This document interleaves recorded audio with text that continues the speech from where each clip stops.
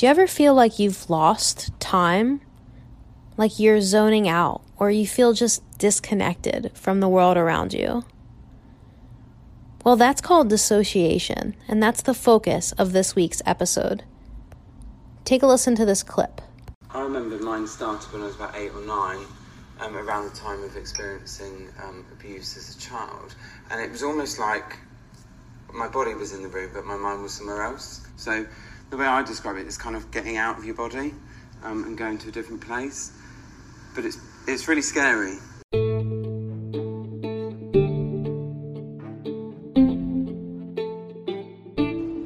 I'm Rose Skeeters, host of From Borderline to Beautiful, a show about hope and recovery for BPD.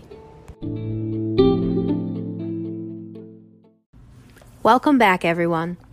I just want to take a minute to thank everyone for listening and for the amazing support you have shown me in these few short months. This is just the beginning, and I am so excited for the future of Thrive and this podcast. It is an honor to be able to serve such a beautiful population of people. I would also like to thank everyone who reached out with questions on their moral compass journey. Wow.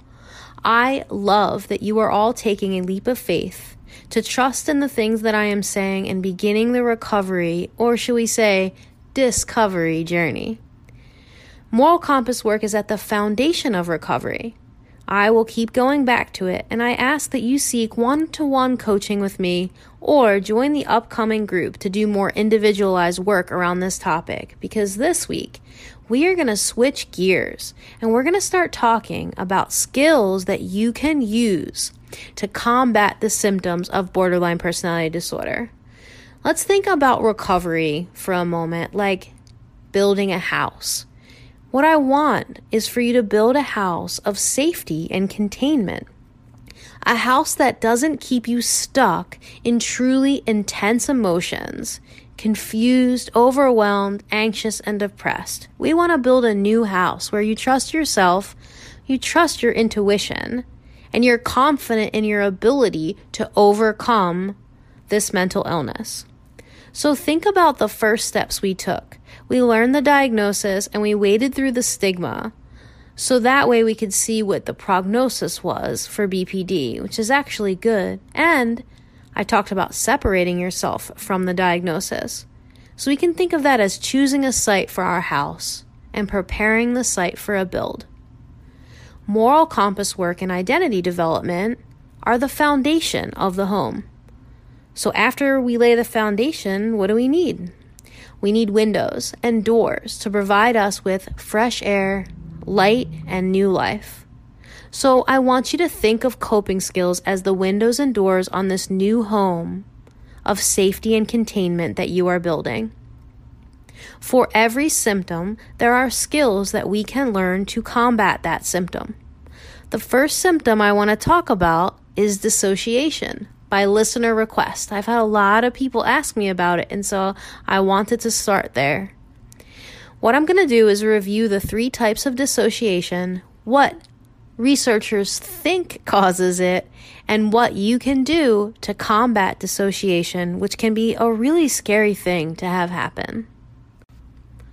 Dissociation is a mental departure from reality.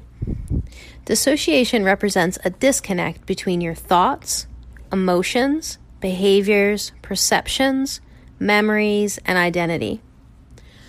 So the strongest predictor of dissociation in an individual on the borderline personality disorder spectrum is trauma, especially childhood trauma. Research shows that 71% of individuals on the BPD spectrum were physically abused. 67% have experienced sexual abuse, and 62% have witnessed domestic violence. Now, remember in the last episode, I talked about the definition and experience of trauma being different for different folks. Remember my story about dance class when I was 5? That was something I perceived as a traumatic event because I have a hyperbolic temperament and I was a hypersensitive child.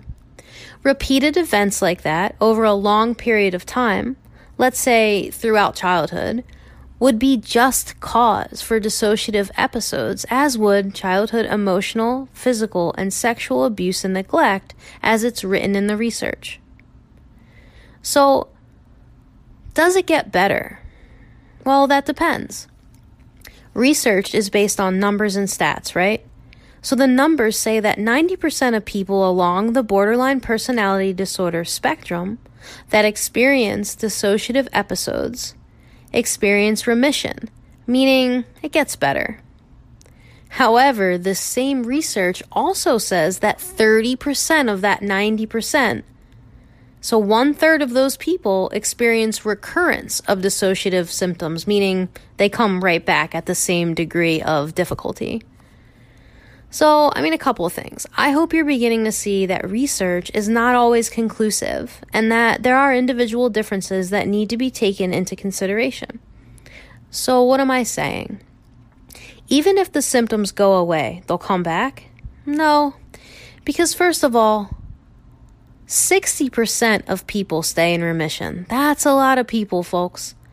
But if you're worried about being in that group of people who never gets better, which our brains do tend to go negative, right? I'm saying that recovery is a journey, and with the right support and the right skills, you can not only recover, but you can prevent future dissociative episodes. We'll talk about some mindfulness and grounding techniques to help you on your way in a bit. Okay, dissociation is said to be a defense mechanism. It's our brain's way of adapting to negative feelings and experiences or severe or prolonged trauma. Man, the brain is just so fascinating, right? So when something horrible happens, it protects us. And dissociation is one of those ways it does that. Dissociation could have very well protected you when you experienced trauma as a child, though it's a problem for you now as an adult because it prevents you from healing and connecting with yourself and those around you. So let's talk now about the 3 types of dissociation. The first type is derealization. This is the feeling that the world around you is not fully real. It feels as if you're watching yourself from the outside, like you're in a dream state, or like you feel like things around you aren't really there. The second type of dissociation is depersonalization. This is experiencing feelings of detachment from yourself, from your own actions, your own feelings, thoughts, and physical sensations. Maybe you feel removed from things going on in life, or some people describe it like they're watching a movie about their life. The third type is dissociative amnesia. This is where you might block out or forget important personal information that many people seem to remember, like what street you grew up on or what your mother looked like. Now, within this type of dissociation, dissociative amnesia, there are actually subtypes. The first subtype is called localized, where you may have trouble recalling just a traumatic event. The second type is generalized, where maybe an individual can't remember any of their past events, whether they be traumatic or just any event in the past. The third subtype is systemized, where an individual only forgets a category of information if it's directly associated with the trauma they experienced, like a person or a place, even if it was an important part of their life at one point.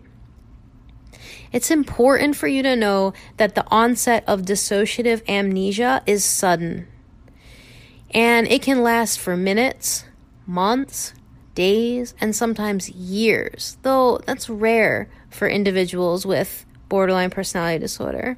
There are some documented cases, but usually it's the minutes, months, and days time frame where it lasts.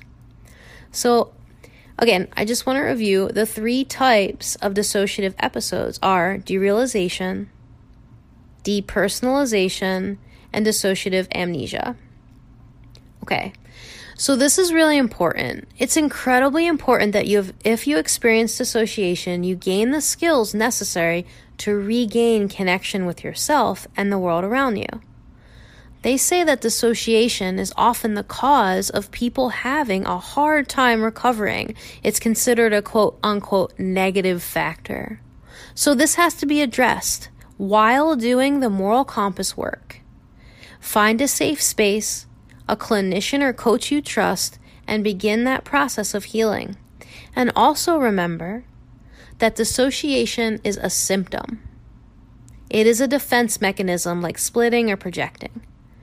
The real work is done when grounding and reconnection occurs. So that's why it's so important to learn how to cope with dissociation and to stop these episodes, or at least at first, to lessen their intensity and frequency.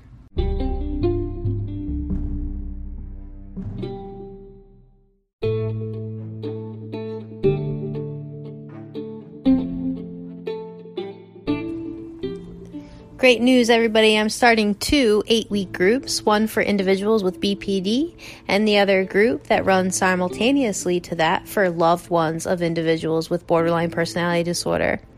I have some spots left in the group, so if you are interested and you want to reserve a spot, please send me a message at rose@thriveonlinecounseling.com. You can also call at 1-844-9-THRIVE, 844-984-7483.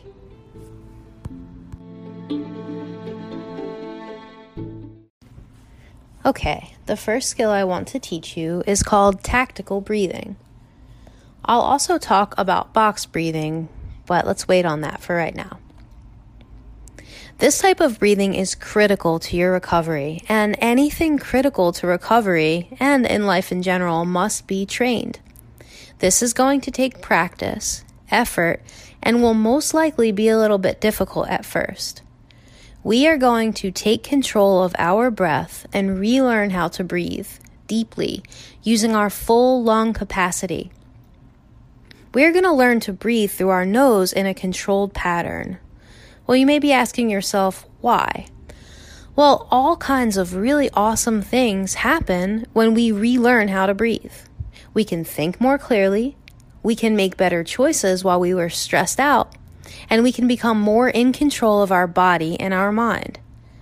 This type of breathing is taught in the military, so essentially, we're going to breathe like Navy SEALs. They are put under a lot of physiological and psychological stress, and this type of breathing is shown to reduce cortisol levels in the brain when practiced and done consistently. The first type of breath I will teach you is called the tactical breath. First, put your right hand on your belly. Think about pulling the breath in through your nose and pushing on that hand on your stomach so that your belly goes out. Then you just want to pull it back in. So think, belly goes out when the breath goes in, and belly goes in, trying to touch the spine when the breath goes out. This will allow you to fill your lungs to capacity, as opposed to just breathing through the mouth, which only uses the upper part of your lungs. So let's do that right now again 3 times. Breathe in through your nostrils. Belly goes out. Breathe out. Belly goes in towards the spine. Again, breathe in through your nostrils. Belly goes out. Breathe out. Belly goes in towards the spine. And last time, in through your nostrils. Belly out. Breathe out. Belly goes in towards the spine. So that's our 1-part breath. Now what we are going to do is a 2-part breath. And we're going to include our diaphragm, adding to that belly breath. So now what you're going to do is breathe in through your nostrils. Belly goes out. And then you're going to breathe in again through your nostrils and fill the upper part of your lungs. You'll know you are doing it correctly if you feel the upper part of your lungs lift. Now breathe out, releasing the air from the diaphragm first, and then belly. That belly goes towards the spine again. Once you have practiced the 1-part and then the 2-part breath, you can move on to the 3-part breath. This is what you're going to do for the 3-part breath. Breathe in through your nostrils, pushing that belly out, then breathe in more through your diaphragm, and then again through your chest. You should feel your shoulders lift at the top here. Then breathe out, shoulders first, diaphragm, and belly towards the spine. So as you can see, a true deep breath and breath control requires the belly to pull air down. The diaphragm works its part as well to pull air into the center of your chest. And then the chest itself is doing its work. So you're filling your lungs to capacity and really working all of those muscles to get that true deep breath. You must breathe in through your nostrils. This is really important. So whenever you can, breathe in through your nose. Because breathing in through the nose releases trace amounts of nitrous oxide, which helps deliver oxygen, nitrogen, and carbon dioxide, fuel, to our cells. The second reason is really important for people on the borderline personality disorder spectrum. It stimulates nerve cells that exist in your nervous system beneath or behind your sternum near your spine, which triggers the parasympathetic nervous system. That's the rest and digest nervous system, right? So that's the opposite of the fight or flight response. So when you take air into the belly, you are calming yourself down. You're not just thinking about calming yourself down. You are actually calming yourself down, not just in your mind, emotionally, but physiologically first, which then also calms your mind down. So this is a biological phenomenon, guys. No matter how difficult this may seem, it does actually work. So start practicing the 1-part breath. And when you have that down pat, move to the 2-part and then to the 3-part. You can then begin to breathe in this way continuously whenever you are in a stressful situation. Remember, practice, practice, practice. All right, the next type of breathing we're going to go over is called box breathing.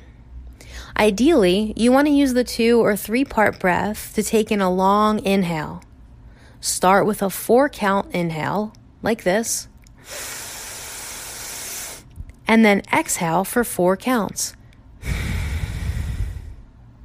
Work up to a 6 or 8 count long inhale, long exhale for maximum calmness. You can constrict your throat a bit when you breathe out to get that wind pipe-ish sound. Like that.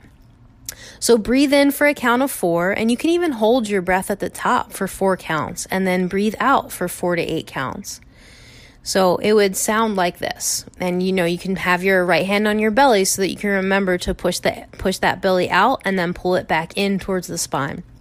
So let's do this box breathing.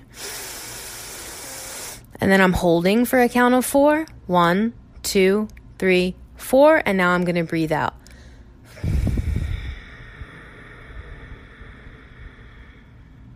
So relaxing. Okay, so I want you to do this 4 times in the morning, 4 times in the afternoon, 4 times in the evening. You can do it anywhere you are, whoever's around you. It's not something I think that you need to stop everything to do. So it should be fairly easy in terms of commitment to practice. So you can use these techniques anytime you feel tense. They are very, very calming. Don't wait until disassociation happens, though, and expect this to work. This is something that must be done on a regular basis to retrain your breath and to begin the practice of mindfulness. When I engage in box breathing, I use a mantra. I will often use the mantra, just this moment, just this breath, which I learned actually in DBT training.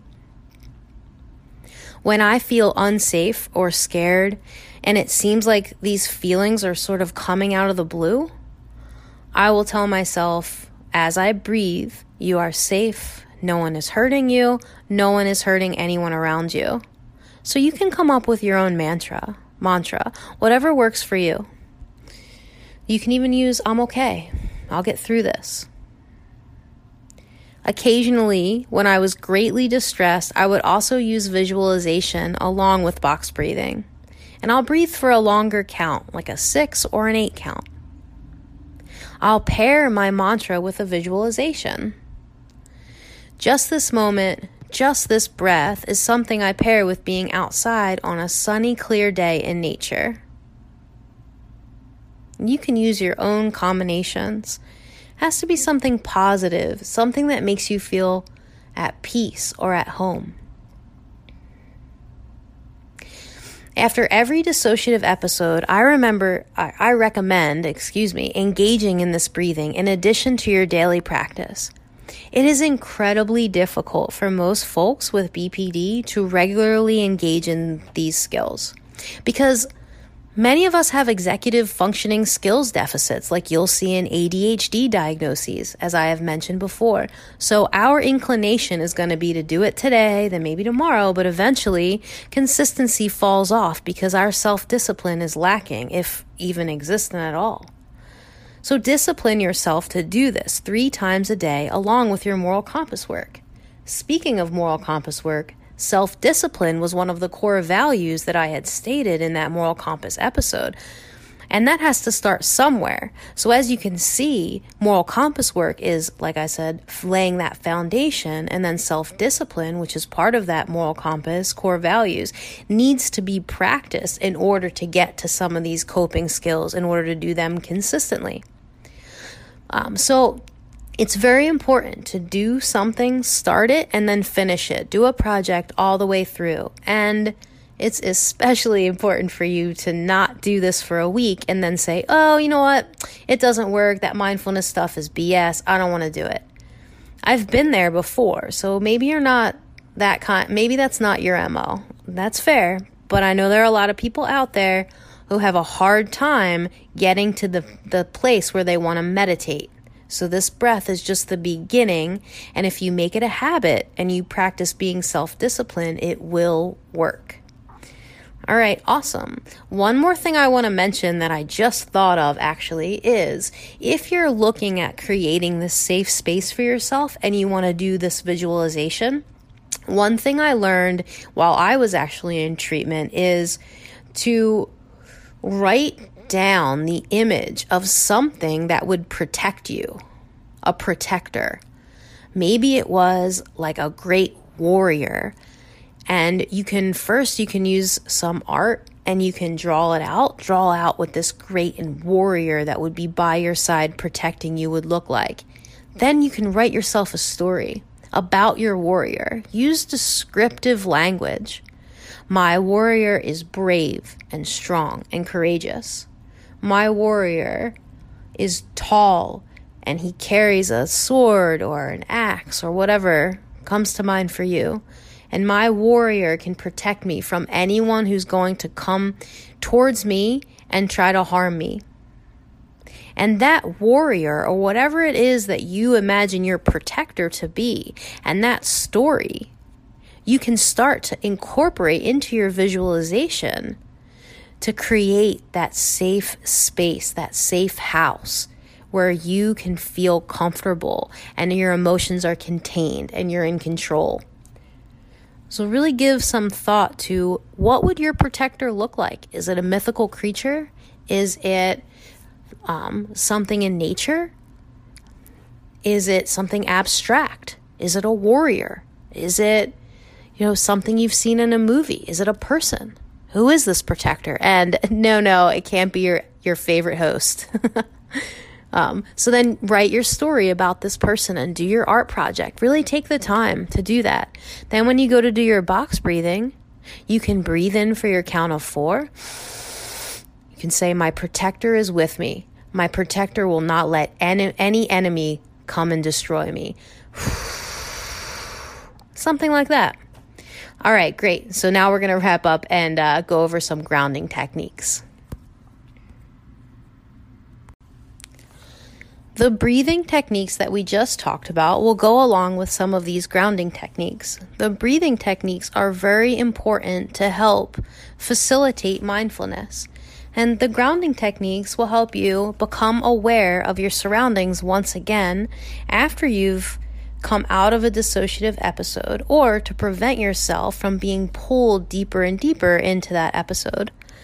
So I really like cold water. I think that it's very helpful in bringing people back to the present moment.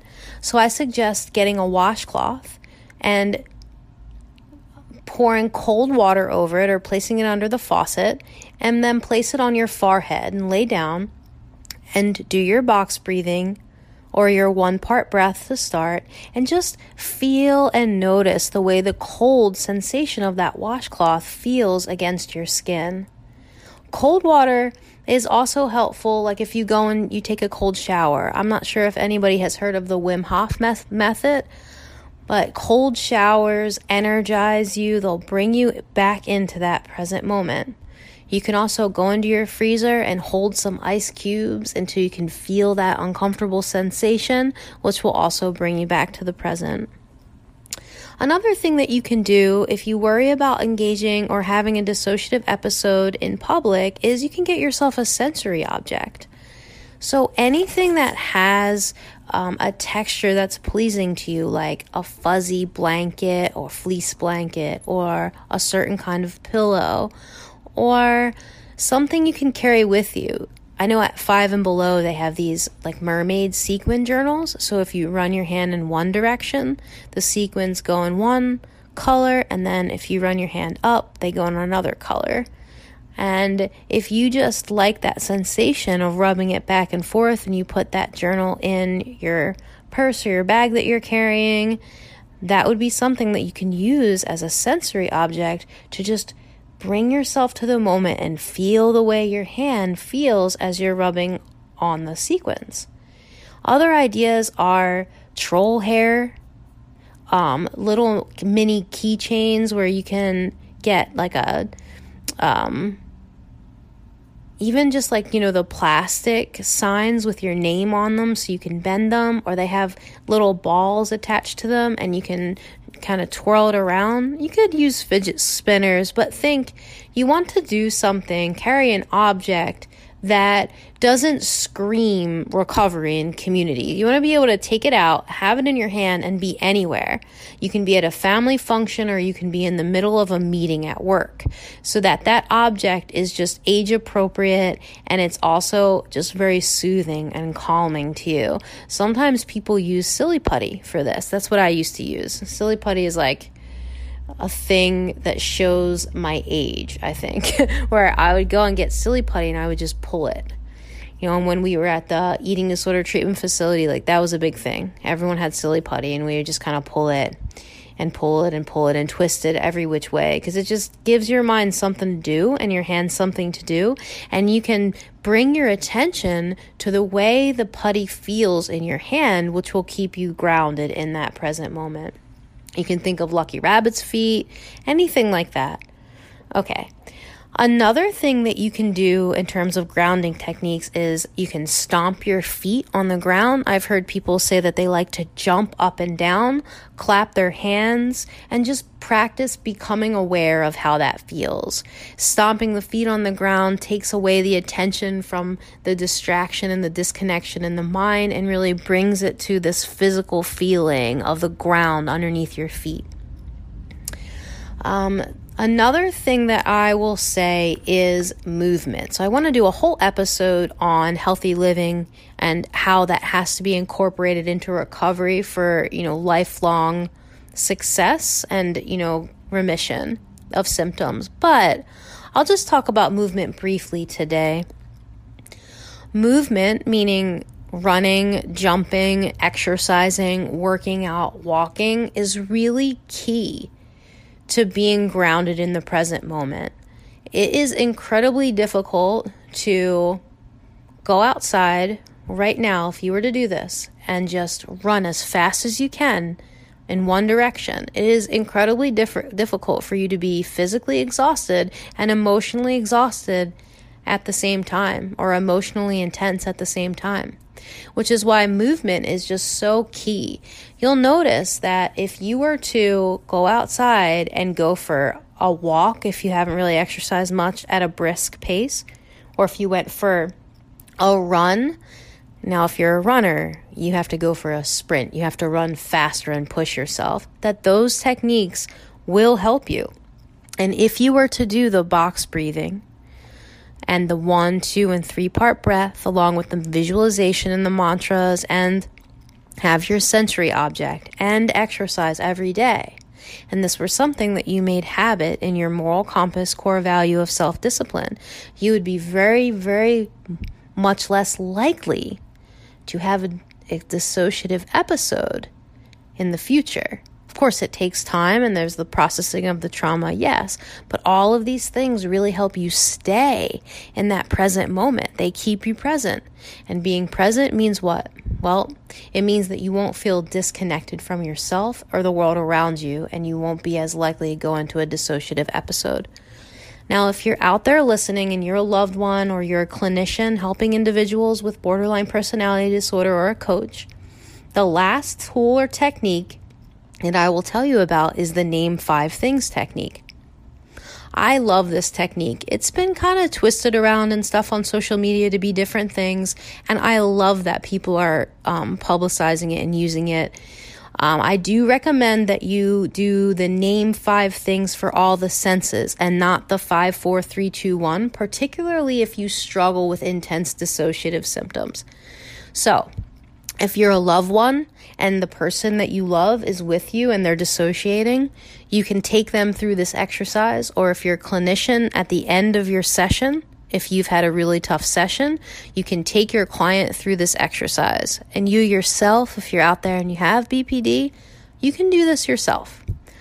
So the first thing that you want to do is name 5 things you can see. And you just want to look around. I'll do it as I'm talking. So I can see my TV, my guitar, my dog, my water bottle, and I can see the trees blowing in the wind outside in the front window. Okay, now I'm going to name 5 things I can hear. So it's got to be quiet because I'm doing the podcast episode, right? So I can hear the sound of the air conditioning. I can hear the sound of my voice.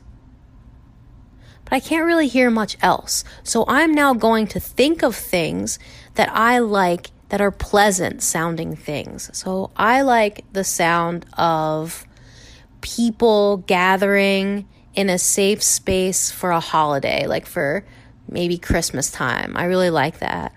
I like the sound of the waves on the beach. It's so awesome and calming.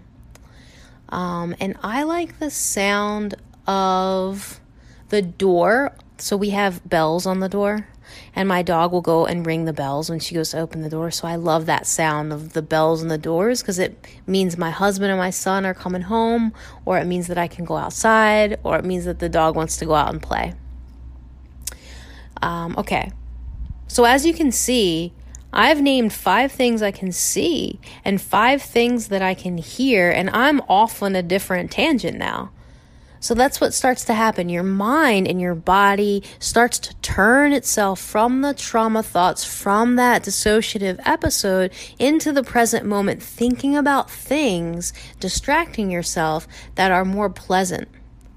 So after you've done seeing and hearing, you want to do smell. And then smell's another one where you'll oftentimes have to think of smells that you enjoy. I love the smell of anything pumpkin spice. I love the smell of gasoline.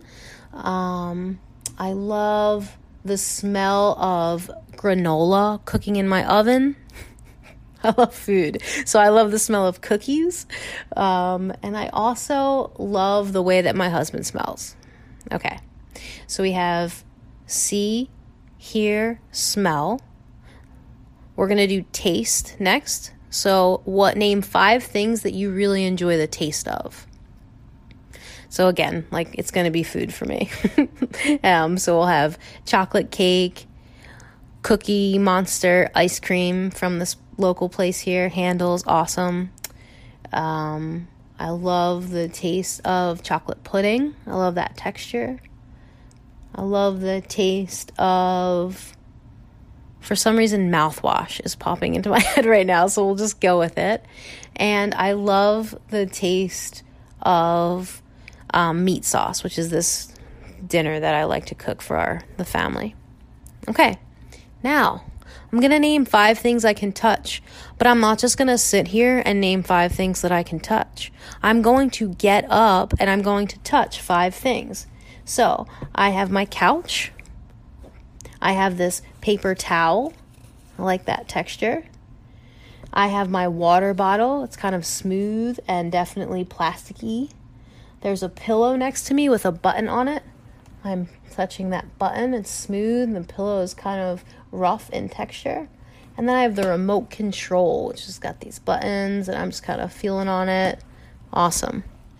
So that's a pretty lengthy exercise, but it takes people out of their distressed state and forces them to focus their mind on the present moment. So again, you're going to name 5 things you can see, 5 things you can hear, 5 things you can smell, 5 things you can touch, and 5 things you can taste.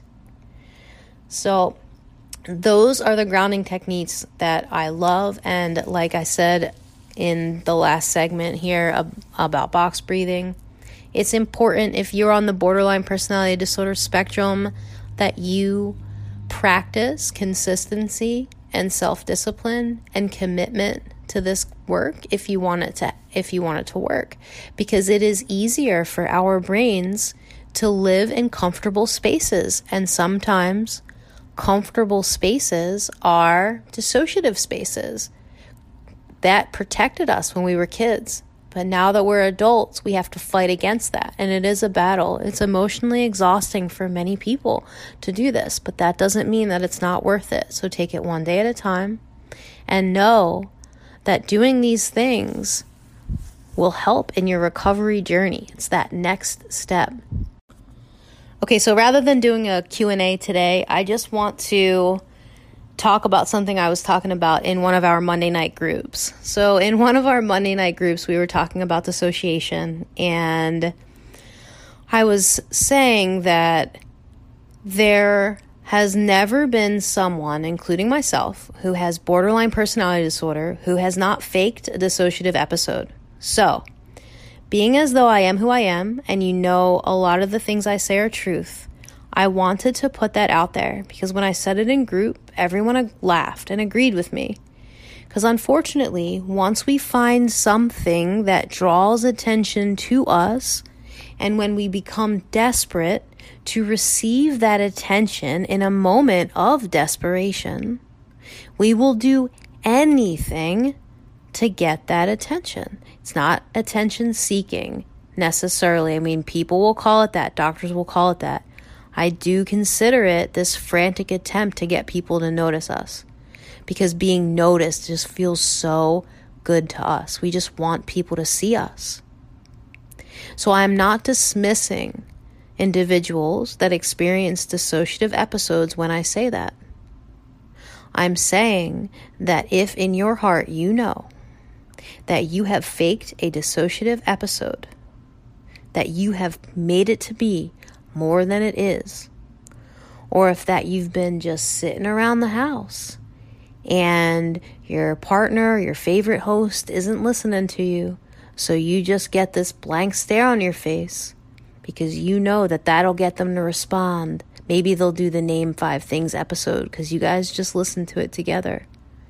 I would encourage you to go back to your moral compass and look and see, is this me being an honest person?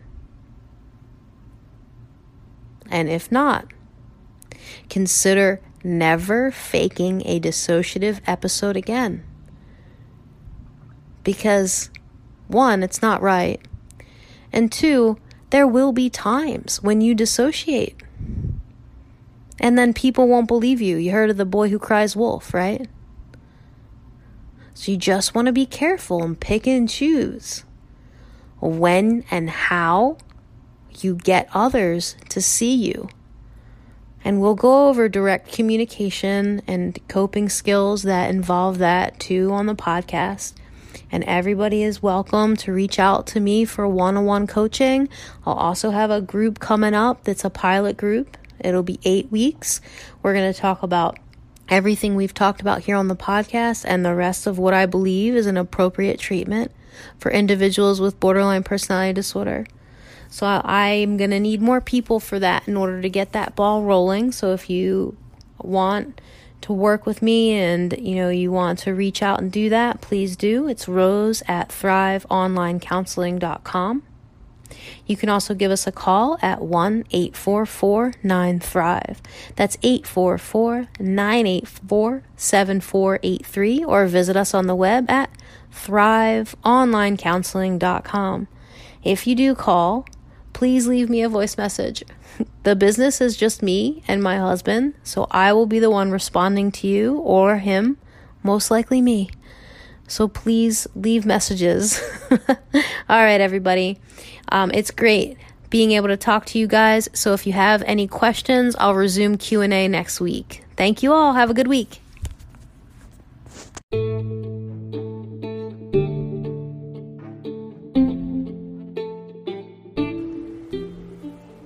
Okay, thanks for listening. That was From Borderline to Beautiful, a production of Thrive Mind Body, LLC, online coaching that helps frustrated individuals, resentful couples, and disconnected families navigate through tough times.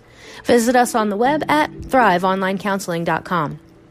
If you like this show, remember, you can hear it on Anchor or Apple Podcasts or Pocket Casts or any app that you use to listen to podcasts. Subscribe to get a new episode every Monday. If you want to get in touch, you can leave me a voice message. Some of you had some comments and questions from the last episodes, and I'd love to hear whatever questions you have too. Just download the Anchor mobile app, search for From Borderline to Beautiful, and tap the message button to send me a voice message. We'll have all those links in the show description.